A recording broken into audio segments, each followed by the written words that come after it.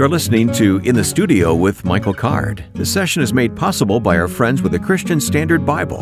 Learn about this new translation and the many ways you can enjoy the CSB. Explore online when you visit csbible.com.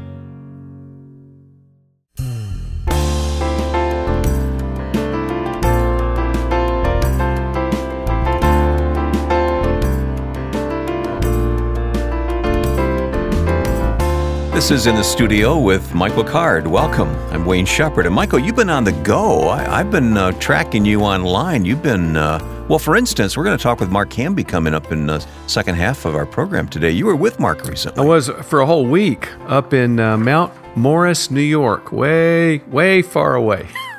Okay. I've never been to that part of the country. I understand it's quite interesting, quite beautiful. It's really, it's close to the Finger Lakes area up in New York State. It's a gorgeous place. Yeah. And we'll talk more about what Lamplighter is and Mark Hamby of Lamplighter Ministries, because Mark will join us here in the second half of the program today. Our featured resource is the CSB Commentary Series.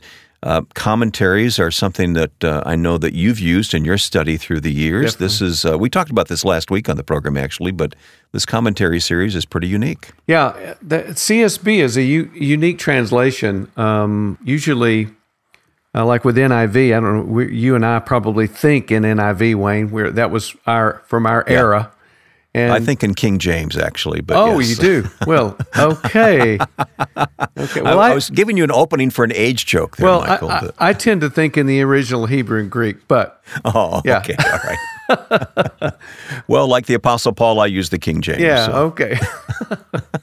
But what I was going to say before we degenerated it into silliness is that CSB is a really unique translation. A translation like NIV, there's the presupposition that it's going to be the most readable, and that's one of the things we love about NIV. It's so readable. CSB didn't have one overriding, presupposition or goal. And so sometimes it's not very smooth. When the text isn't smooth, the CSB isn't very smooth. I think they did a wonderful job of giving us a fresh translation of both the Hebrew Bible and the New Testament. That's really interesting. And in all seriousness, I do use the CSB myself. So let me heartily recommend this to our listeners, the CSB Commentary Series. Coming up in a moment, we're going to go back and hear a recording of you at the Cove. The Billy Graham Evangelistic Association has the Cove Conference Center in Asheville. You were there teaching. We're going to hear a portion of that from the book of Mark you were teaching. You mentioned the Fayum portraits. Do you want to explain that before we hear the teaching today?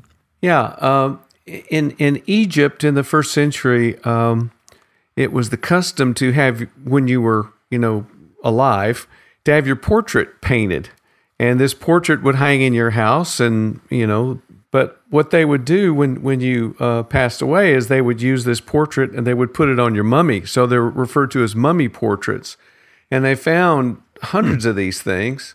And what's so wonderful is that it's a chance to look into the faces of all these first century people. And there's one in particular. He was a Jewish soldier. Who, for me, it's the picture I use when I try to imagine what Jesus' face must have been like. So I think these Fayum portraits are really important. You're looking right into the face of a first century person.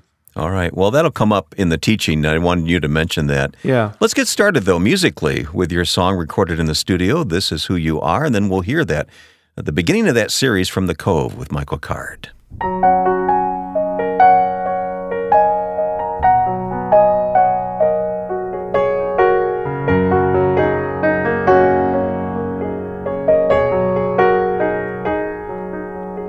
Misunderstood and undefined, a stranger to myself.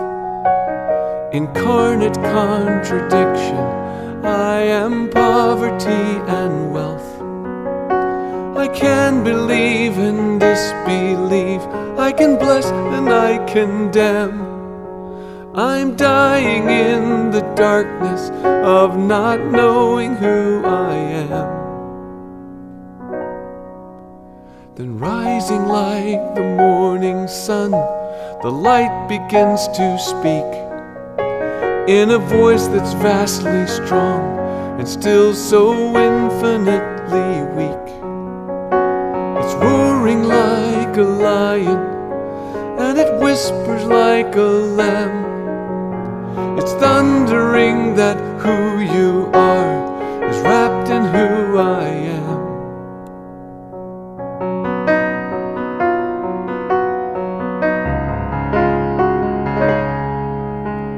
You possess the kingdom, you're the sorrowful, the meek, the gentle starving ones who are the strongest when you're weak.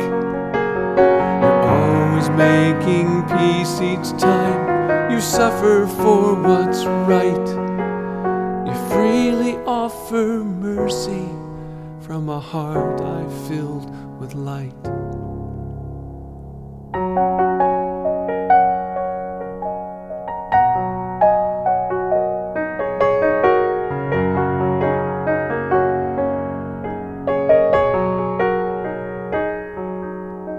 To everyone who's lost, he gives a new identity that's grounded in the kingdom and a new reality. It's found in loving kindness and a mercy that is free. You can become the child that you were always meant to be.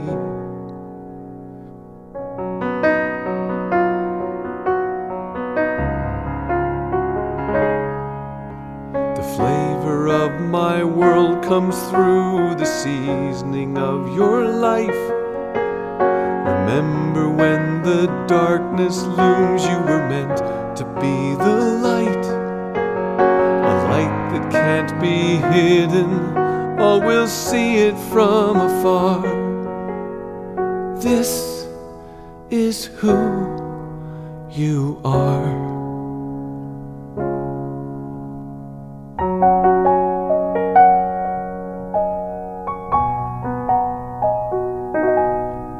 Picture up there, that's my favorite picture. That is not a picture of Jesus.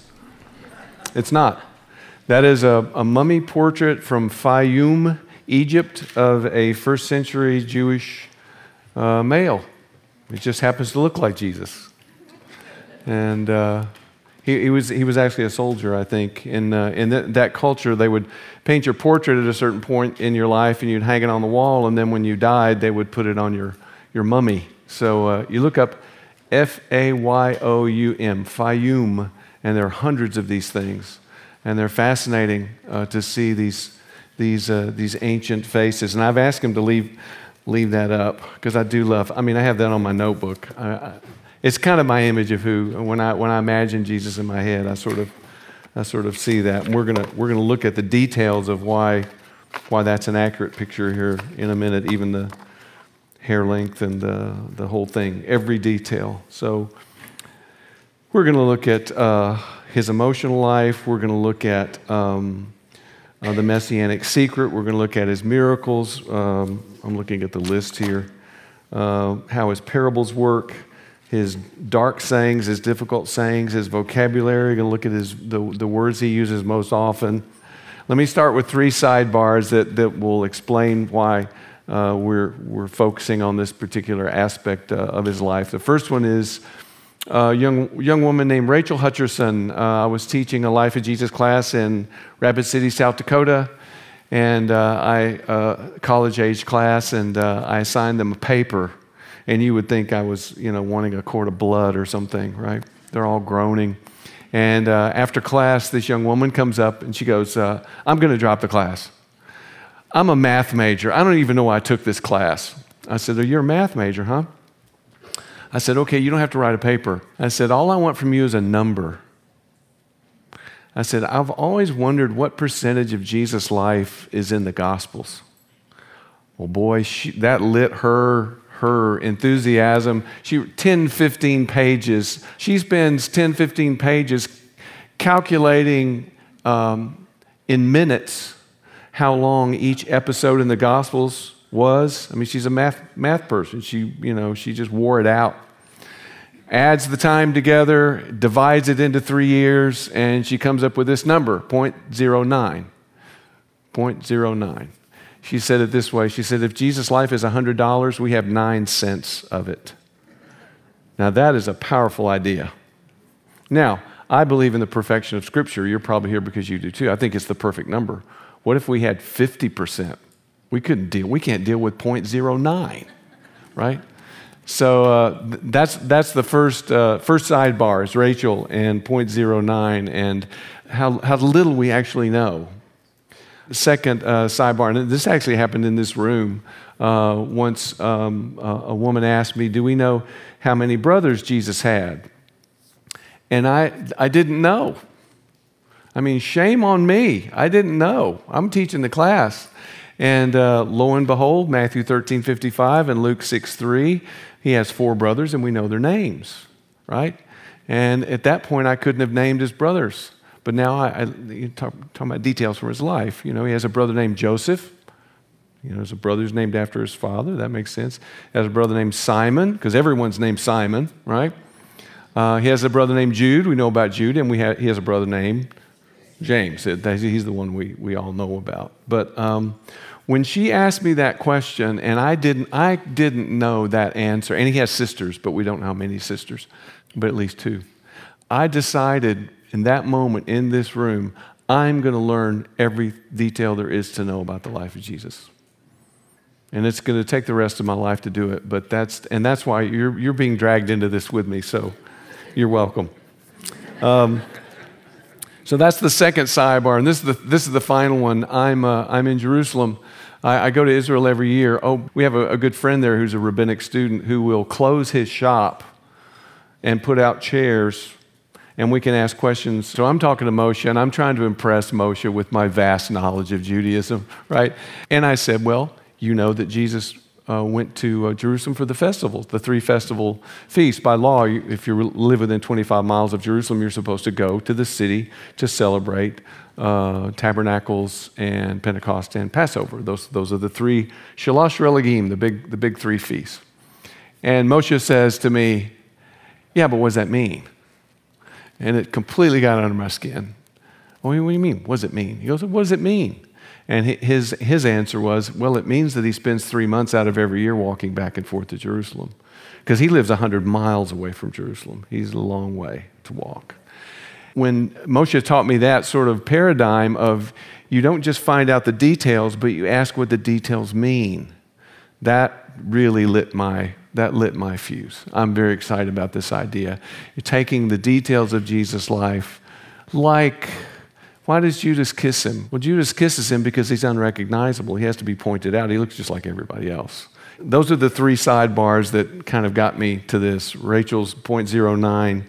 Here's another quick sidebar. In terms of the details of Jesus' life, we have some 200 excavations of first century Jewish male graves.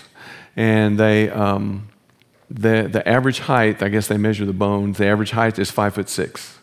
Okay, that's here. Okay, so that's how tall Jesus probably, average height, 5'6". And you think, well, Jesus is short. No, everyone's short if he's average. Average hair length when they found hair was 3 inches. So no this long Jesus picture hair, but probably short, which is why I like this picture, because what do you see? That's about 3 inches, right? That looks accurate to me. So I'm excited about that picture. His friends probably called him Yeshu. That was kind of the short and familiar form of Yeshua. Later, the rabbis turned that into an acronym, Yimak Shemo Vazikro, which means may his name and memory be blotted out. So rabbis weren't real thrilled with Yeshu. They made a bad acronym out of it. He probably speaks 3 languages. Certainly speaks Aramaic, because everyone speaks Aramaic, but he speaks Galilean Aramaic. He also speaks Hebrew, because Hebrew is the language that's been reborn and brought back to life that they speak in the synagogue. Eventually, Aramaic wins out, and they retranslate the Hebrew scriptures into Aramaic. We have targums and that sort of thing. But in Jesus' day, and we're gonna see what a crucial moment in history Jesus is living. We're going to see that a little later on today. But he speaks Aramaic with a Galilean accent. He speaks Hebrew, and he speaks Greek. When he's talking to Pilate, he's speaking Greek. When he's talking to the Syrophoenician woman, he's speaking Greek. But he's speaking Galilean Koine Greek, not just standard Greek, not even just standard Koine Greek that we have in the New Testament. But there are certain syllables that Jesus doesn't pronounce or can't pronounce. And we're going to talk more about that in a minute. The Judean rabbis make fun of Galileans, the way they talk. They won't let Galileans read scripture in the synagogue because of the way they talk. Now, that's an interesting fact, but what does that mean? That means that Jesus grows up and all of his Galilean, compatriots grow up under this cloud. They recognize Peter by his accent. You're a Galilean, I can tell by the way you talk. He wears a short knee-length tunic of natural color. You don't dye things. And with a mantle over that, a talith, which got fringes on it, we know, because they were reaching out and touching them. But no earlocks, that's not till much later. And no yarmulke, that's not till much later. Okay, so, and again, there's my picture. And all of that, I think, portrays a pretty accurate image. Now let me warn you, let me open with a warning. I'm warning myself this too, because I actually got caught up in this. You can know a lot of details about Jesus and not know him. I've been working on this for about 2 years, and there came a point about a year ago when I really felt farther from Jesus than I ever had. I was working so hard on all the details and what he wore and what he looked like and how long his hair was and what color his eyes would be and what languages he spoke. And I just got out of touch with him. So there's a difference between knowing the details about a person and actually knowing them. But I still think it can be an act of love and devotion for us to pursue this. I want to know everything I can know about Jesus because I love him. And why do I love him? Because he first loved me, right? And there are different kinds of details. We're going to look at different details, but there are different kinds of details. There's some details that have obvious meaning. I mean, when it gets dark and there's an earthquake, when Jesus is crucified, that's fairly obvious, right? That detail's fairly obvious what that means. Sometimes details are just an aspect of it being an eyewitness account. We try to make meaning out of them, but there really isn't meaning. When John tells us that that the boat's 100 yards from second miraculous catch of fish in John 21, that the boat's 100 yards from shore, that doesn't mean anything, but you hear people that'll try to extrapolate something out of that. It's just an eyewitness detail so that you can be there and engage with your imagination. You tell me the detail the tomb after the resurrection, that the face cloth, the sudorion it's called. Sudor is a Greek word for sweat. The cloth that was around his head is folded up and laid separately. Now there's an old teaching that, because King James falsely translates that word napkin, it's not a napkin, it's a sweat cloth. But there's this teaching that if you folded up your napkin, it was an indication that you were going to come back, and so that's what that detail means. I don't think that's accurate. Again, I'm not sure that detail means anything other than an eyewitness looked into the tomb and saw that someone had actually taken the cloth, or maybe Jesus did it, and folded it up. Maybe it marks an absence of haste. I don't know. I'm still struggling with that one. But I think the napkin, I don't buy that. And then there are those details that we still need to work on and ask what they mean. And that's the wonderful thing about all of us together coming around the Word together. You'll see things that I'll never see. You'll figure things out that I never figured out.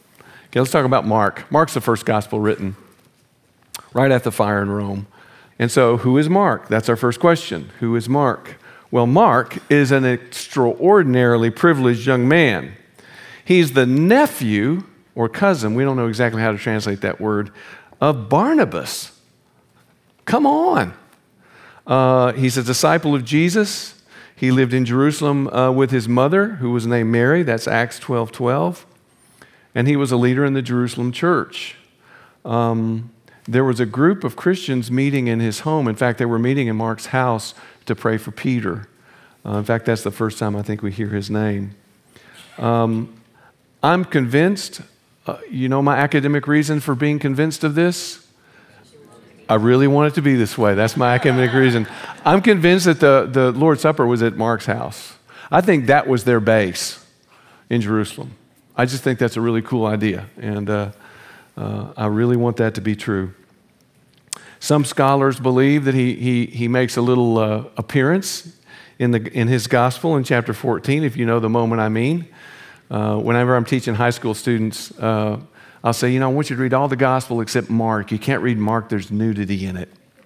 So, of course, then you hear your pages. But the young man who's grabbed, they grab his linen coat and he spins away, runs away naked.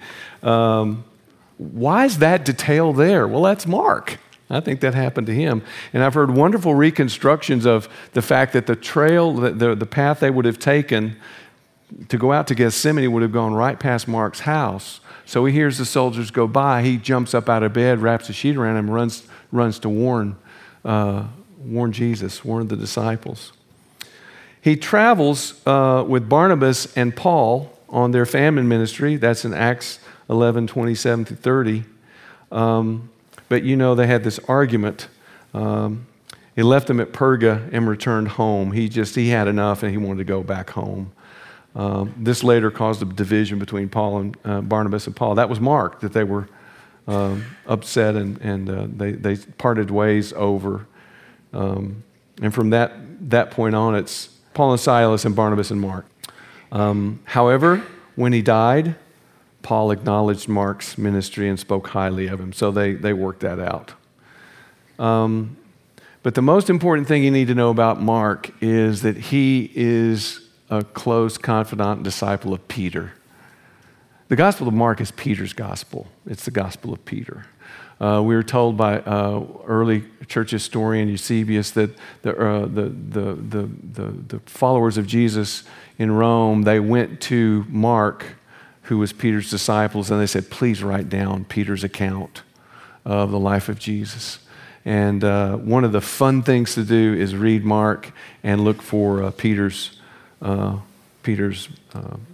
fingerprint. One of the most, and we'll look at this, one of the most interesting aspects is that Jesus is far more emotional in Mark than any of the other Gospels. Mark is such a short Gospel, but he gets madder in Mark, and he sighs deeply and all this kind of stuff. That's only in Mark, and that's because Peter was on the receiving end of Jesus' emotions, I think, more than any of the other disciples.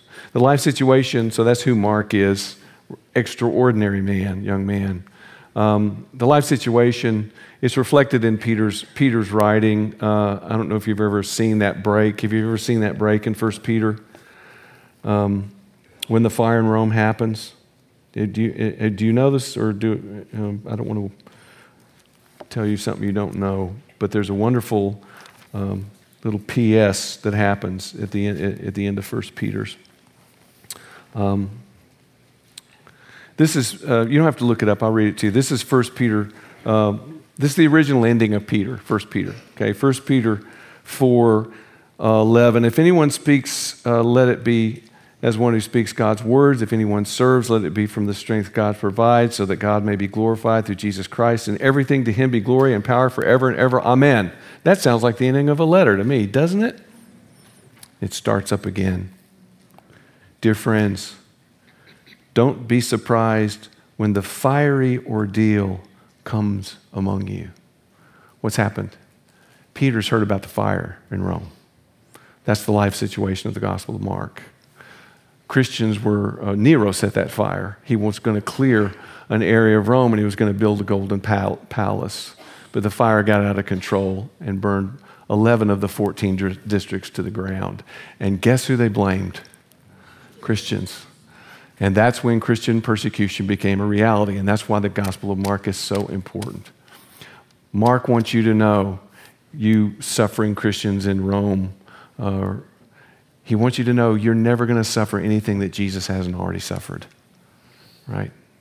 So that's a big part of the life situation of Rome. One of the wonderful examples is in 1:13 that Jesus in the wilderness. Mark is not interested in that story. There's no threefold temptation. There's no where Satan takes Jesus up on the top of the temple and various things, turning the stones into bread. That's not in Mark. There's one detail about the Jesus in the wilderness that only Mark has. And Mark says when Jesus was in the wilderness, he was with the wild beasts. Now, why do you think only Mark tells us that detail?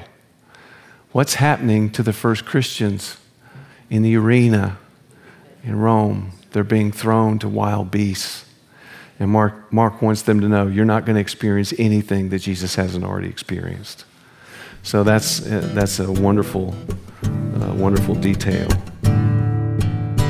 Jesus, lover of my soul, let me to thy bosom fly, while the nearer waters roll, while the tempest still is high.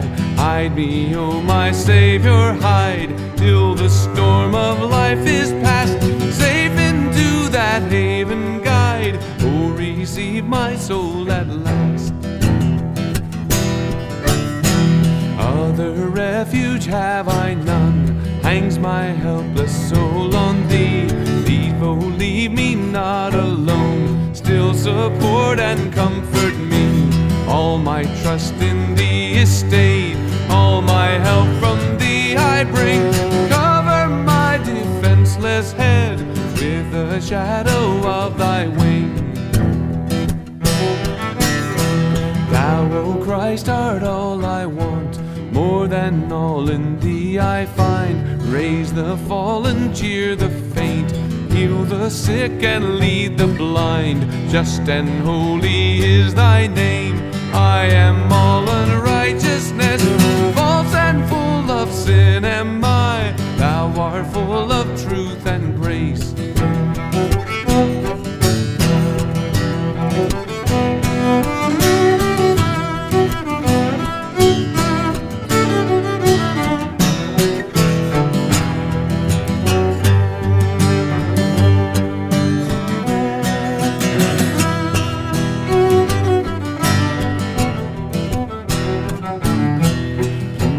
Grace with thee is found, grace to cover all my sin. Let the healing streams abound, make and keep me pure within. Thou of life the fountain art, freely let me drink of thee. Spring thou up within my heart, rise to all eternity, rise to all eternity.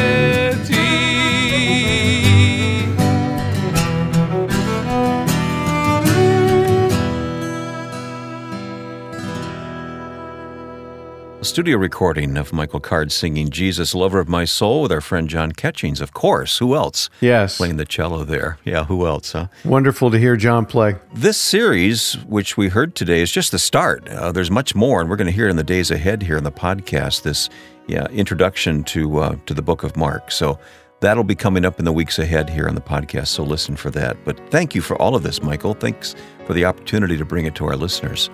We're going to take a break. When we come back, Mark Hamby will join us of Lamplighter Ministries. And Michael's excited because you were just with Mark for an entire week, and the two of you can really share a lot with us here. So we'll get after that in just a couple of minutes here in the studio with Michael Card. In the meantime, our website, of course, is michaelcard.com. Michael's book, The Nazarene, is there on the website, which is the source for some of the material we just heard from Michael at the Cove. So look for that book, The Nazarene, from Michael Card. michaelcard.com.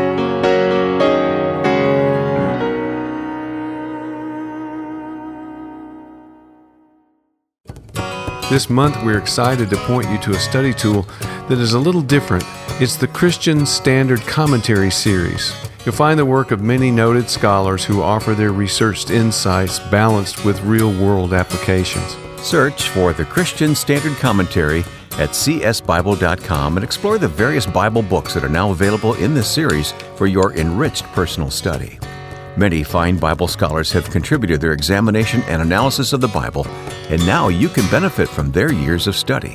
There are many books in this series to choose from. This could be a great opportunity for you to jump into a more focused approach to learning the meaning behind the Scriptures. When you purchase this powerful discipleship tool, type CARD40 without spaces in the promotion code to receive your 40% discount from Lifeway. Search for the Christian Standard Commentary now at csbible.com. I hope you take the next step in serious Bible study.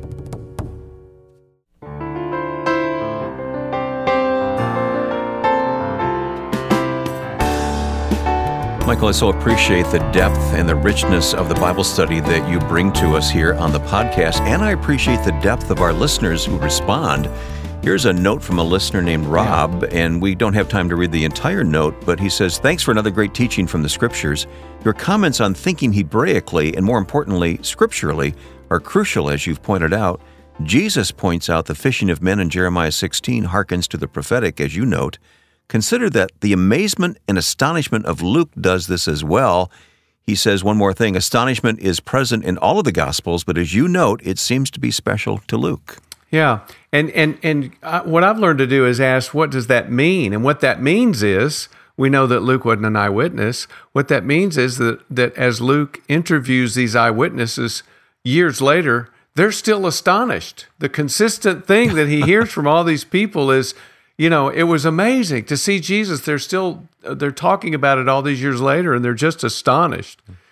But he goes on to say, it seems in this way Luke is setting us up a prophetic understanding that in Christ, the Shekinah of God is made flesh and dwells among us, and that those who are his disciples deliver, express, and extend an authorized witness to him, pointing always to Christ, who is the glory of God, the pierced Messiah.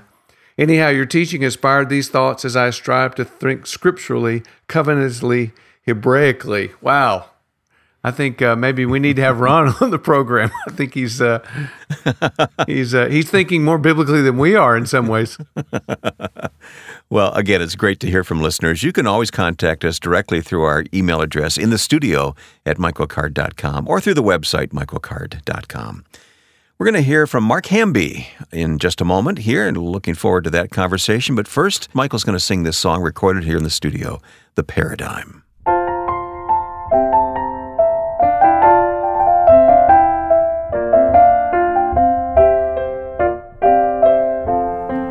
He is poor, he is blind, he will be a paradigm, one of Jesus' greatest finds, there beside the road. Calling out, he has the nerve to want what he does not deserve, all the beggars begging for mercy from the Lord. So come all you beggars, up on your feet, take courage, he's calling to you.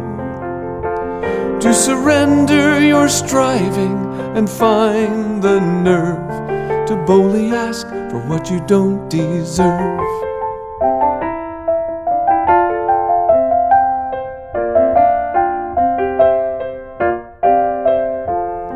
A timeless moment caught in time, the beggar leaves it all behind. Then the perfect paradigm calls Jesus by name, calling out on his knees with one request he wants to see, and he could see immediately when Jesus said go.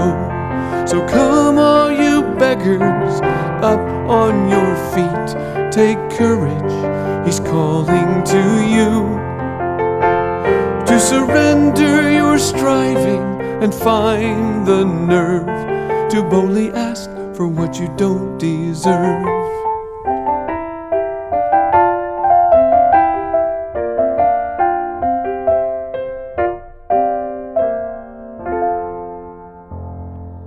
Beautiful. Michael Card in the studio, The Paradigm.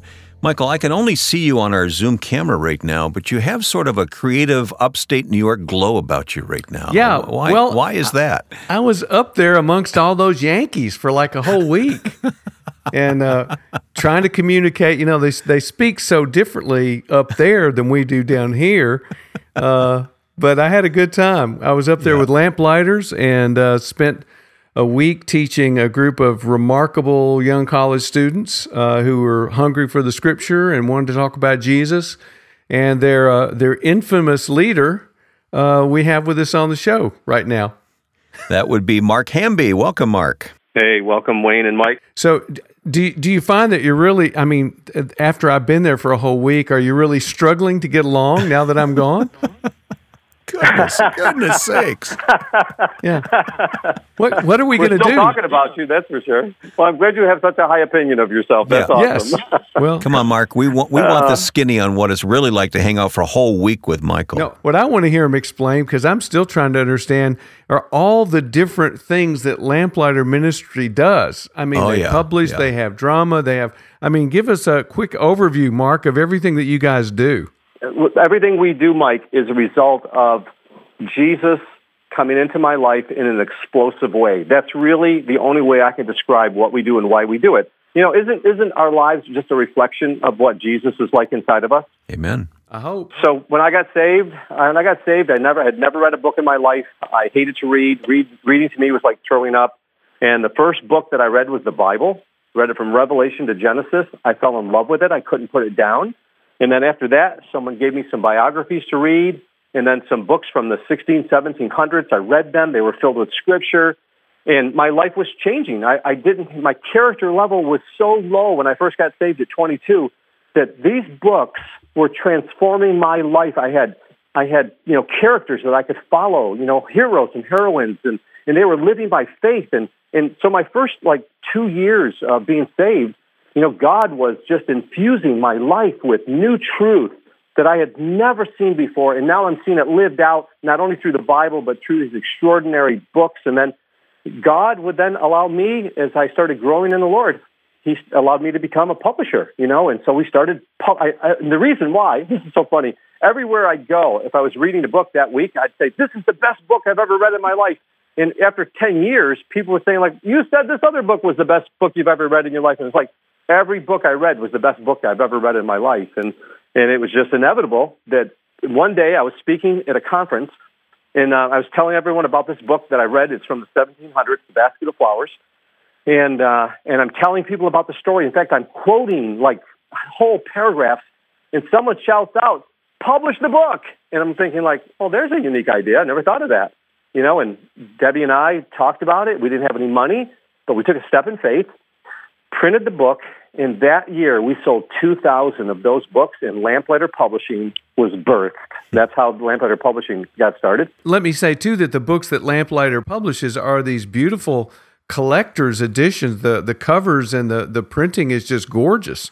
And the reason for that is because, when I'm looking at God, the way He created His creation, He held nothing back. And I'm thinking, I could easily make a lot more money by putting this in soft cover, but they don't reflect, craftsmanship and beauty, and so we decided to go with hardcover like they really were in the 1800s. And, and we say you can judge a book by its cover. And so people seem to just love the books like that.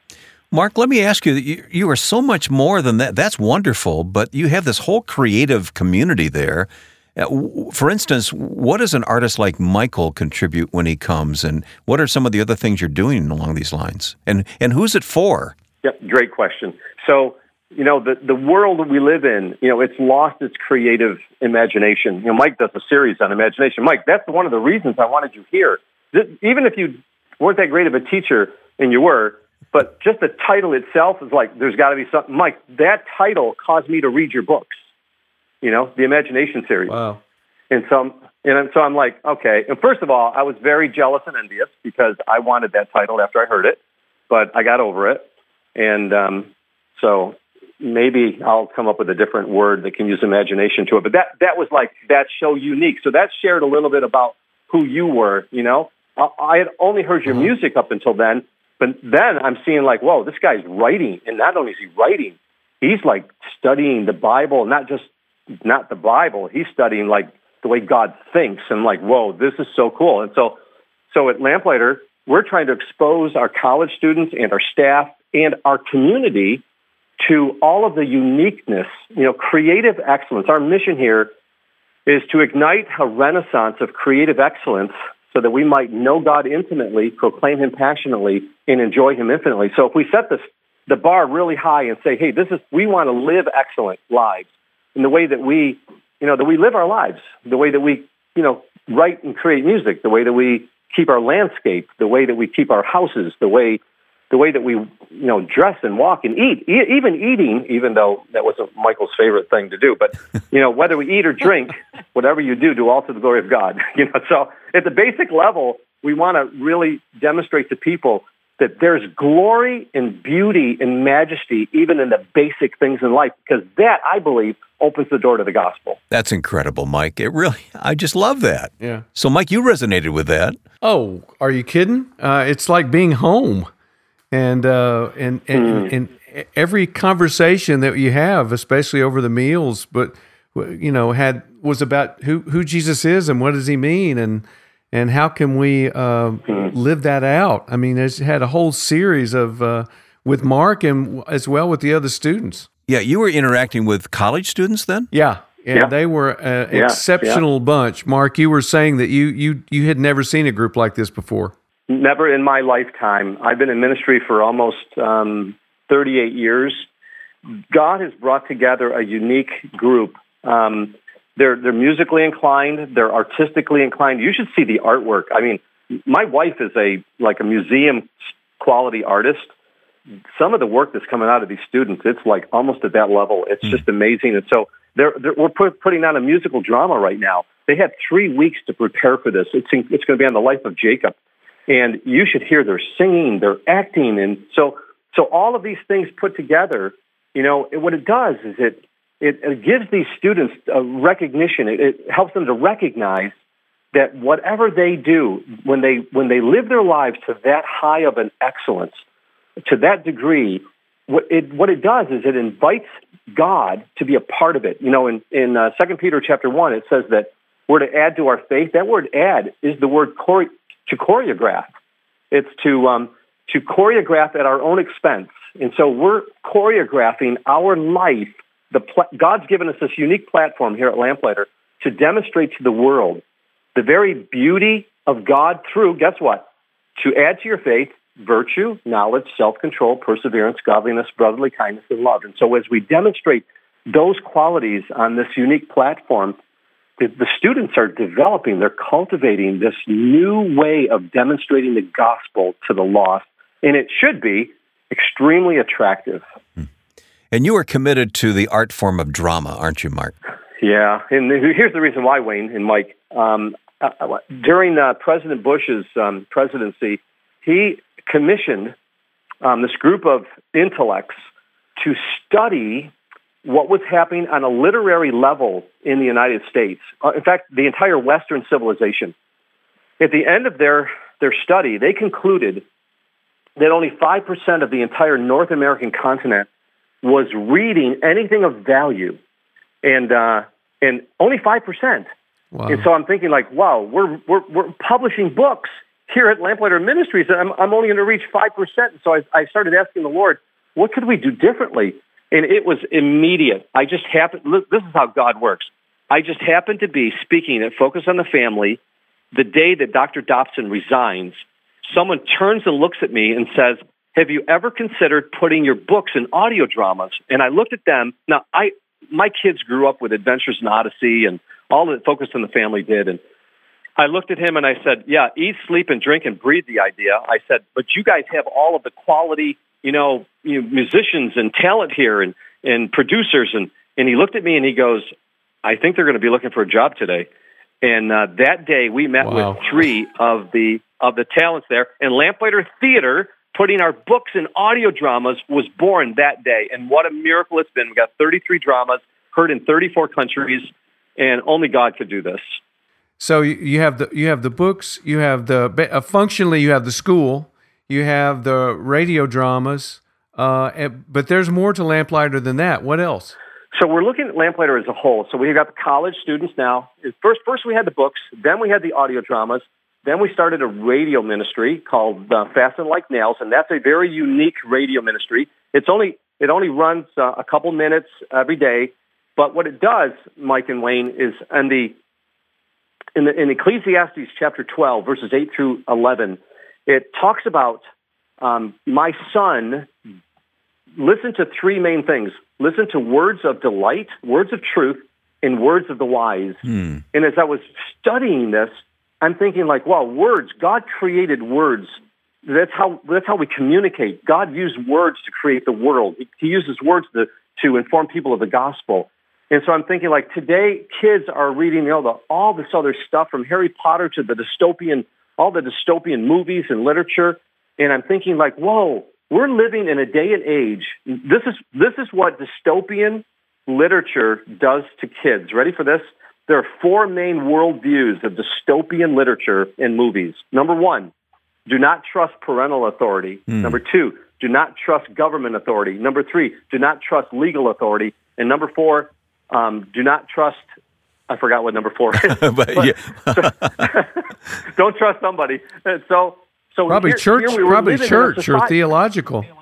Oh, yeah, exact. Do not trust religion. Yeah. So that's what's happening in our culture. It's already happening. And what it does is it causes them to want to create a new structure, a new government authority, a new rule for life, and a new rule for love. And they write their own script, but it's all subjective. And what they don't realize is they actually start to be oppressive until people join them with their view, because their view becomes the only view that's acceptable. It's happening in our culture today. And so I'm looking at this going like, whoa, how do we bring this around? How do we turn this around when people are buying this hook, line, and sinker? And what you have to do is we have to reach them. The Word of God is the only thing that changes people's lives. Yeah. So what we have to do is make the Word of God creatively beautiful in music, in art, in even in the way we eat. You know, Solomon, he when the Queen of Sheba came to visit him, it wasn't just his wisdom that blew her away. It was the way his servants dressed, the way they ate, the way they prepared their foods, and their ascent to the house of the Lord. And when she saw all of that combined, there was no more breath in her. And so I think today, you know, as children of God, having Jesus living in us, we have the God of the universe living in us. That means that we can have the mind of Christ. We need to think like him, start acting like him, and start loving like him. And when we do, you know, all of the creativity of who God is starts to flow out of us, and we're willing to pay a price to do it. Mark, we're loving what you do. We really are. And I know Michael has for a long time, and I have as well. But what is the point of intersection for people listening right now? I know we can, purchase the books and we can listen to the dramas, but what would you say about a point of intersection with the people who are listening at this very moment? Yeah, so number one, we never want to take something away from our children. We want to give them something better. If you provide a substitute, that's always better than cutting kids off. And so whether they're adults or they're kids, I'd say begin. If they're not readers, you want to listen to something. Faith comes by hearing, hearing by the Word of God. So listen, go online at lamplighter.net, listen to some of the audio dramas. They are amazing. We hire actors from Hollywood, from London, Star Wars, Lord of the Rings, Chronicles of Narnia, Downton Abbey. We look for the best actors in the world. These dramas cost anywhere from $200,000 to $500,000 just for one. And so we go all out. Yeah, it's crazy, isn't it? But here's why we do it. We have made a commitment that we are going to do something that's better than what Hollywood does, so that when kids listen to this, they're going to be like, whoa, don't turn this off. I want to hear the rest of this. So kids of all ages can start listening to this, because you've got to change the way they think. They've got to start hearing something that lodges in their heart. And what we've done is we've taken the Word of God and threaded it throughout the stories. So that real faith can start to be exercised. Faith is a muscle to be exercised. And once it ignites inside a child or a teen or an adult, then they start wanting more. That's the beauty of God's truth. You want more and more and more of it. And that's why in Ecclesiastes, he says, my son, beware of anything beyond delight, truth, and wisdom. And so once kids get exposed to delight, truth, and wisdom through stories, and they start hearing God's word starts entering their heart, and it starts to change. That's the beginning. And then from there, you want to get kids now to start reading the stories as well. Now, most kids don't like to read anymore. Now, I was a lazy reader. I hated to read. And the reason I hated to read is because reading is a direct parallel to character. I had a low level of character, high level of fear, high level of anxiety, low level of, guess what, comprehension. Children like me who are growing up have a high level of fear, high level of anxiety, and a low level of character. We generally have a high level of fear. And so we use, we self-protect ourselves, especially in academic settings. And we can't read real well because when you read with a high level of fear, a low level of comprehension, you read the same page over and over and over again. You read the same sentence over and over again, and you don't even know what you read. So you've got to break through that barrier of the mind. The mind and the heart are connected. And so when you're reading stories where the Word of God is in there, what happens is you're breaking through those barriers where you don't like to read, you have and all of a sudden your character starts to change. As your character starts to change, your fear level starts to lower, and your level of comprehension starts to rise. And now kids start becoming readers. I've seen it happen so many times, I can't even count the times. And when they start reading, the Word of God comes alive, and they now want to read the Bible. It becomes alive for them. And I would say, Mark, this connection between the heart and the mind is the imagination, which is what the books recapture. Mike, I got my hands in the air right now. Absolutely. You both do, yeah. And that's really what Lamplighter does. I mean, through books and through the radio dramas and through teachings. Yeah. Yeah. It's a rebirth of the imagination. Yeah. I wish we had another hour with Mark Hamby here, Michael. But even on a podcast, our time is limited. So, but God bless you, Mark. And it's one. I know some of the folks who network with you and teach there, like Michael does, and they come back all the time with just such great reports. So, thank you for what you're doing. Praise God. Yeah. No, you're welcome. Hey, thanks, guys, for having me on, Mike. Of course. We'll look forward to having you here again, Mike.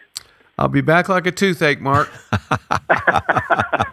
God bless. See you guys. You guys are great. All right. Michael, a great follow-up song now is your song, By Faith. By faith one was commended for the sacrifice he made.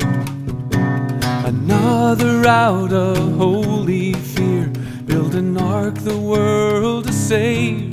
Another left his homeland, and as a stranger he'd reside. But none received the promise then, and so in faith they died.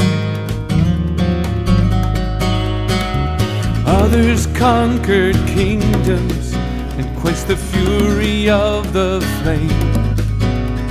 Some made strong in battle, some were raised to life again.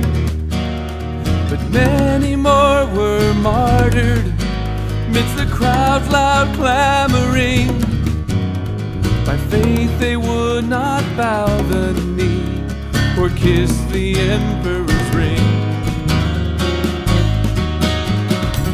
Faith understands and offers, it assures and calms our fears.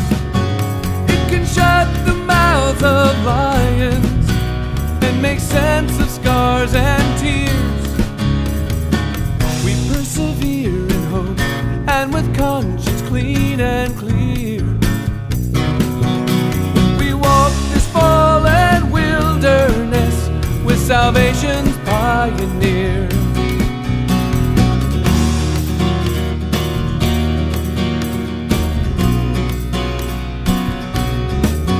Being sure of what we hope for, seeing what is yet unseen.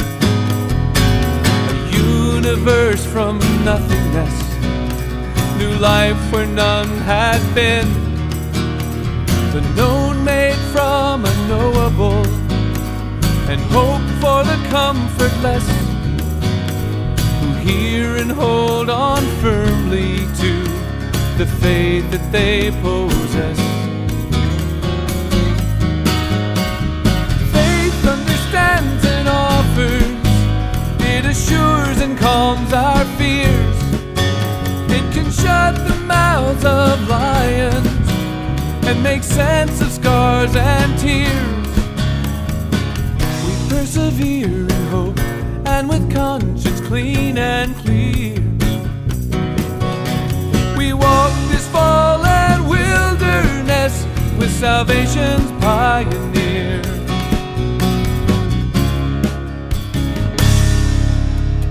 So fix your eyes upon the champion as you seek to run the race, understanding that he cheers you on as you long for his embrace. So hold on and do not grow weary of the faith that you profess, remembering that you are ringed around by this cloud of witnesses. Faith understands and offers, it assures and calms our fears.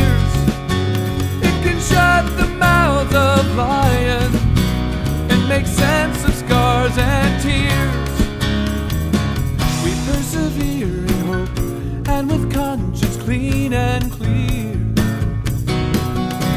We walk this fallen wilderness with salvation's pioneer.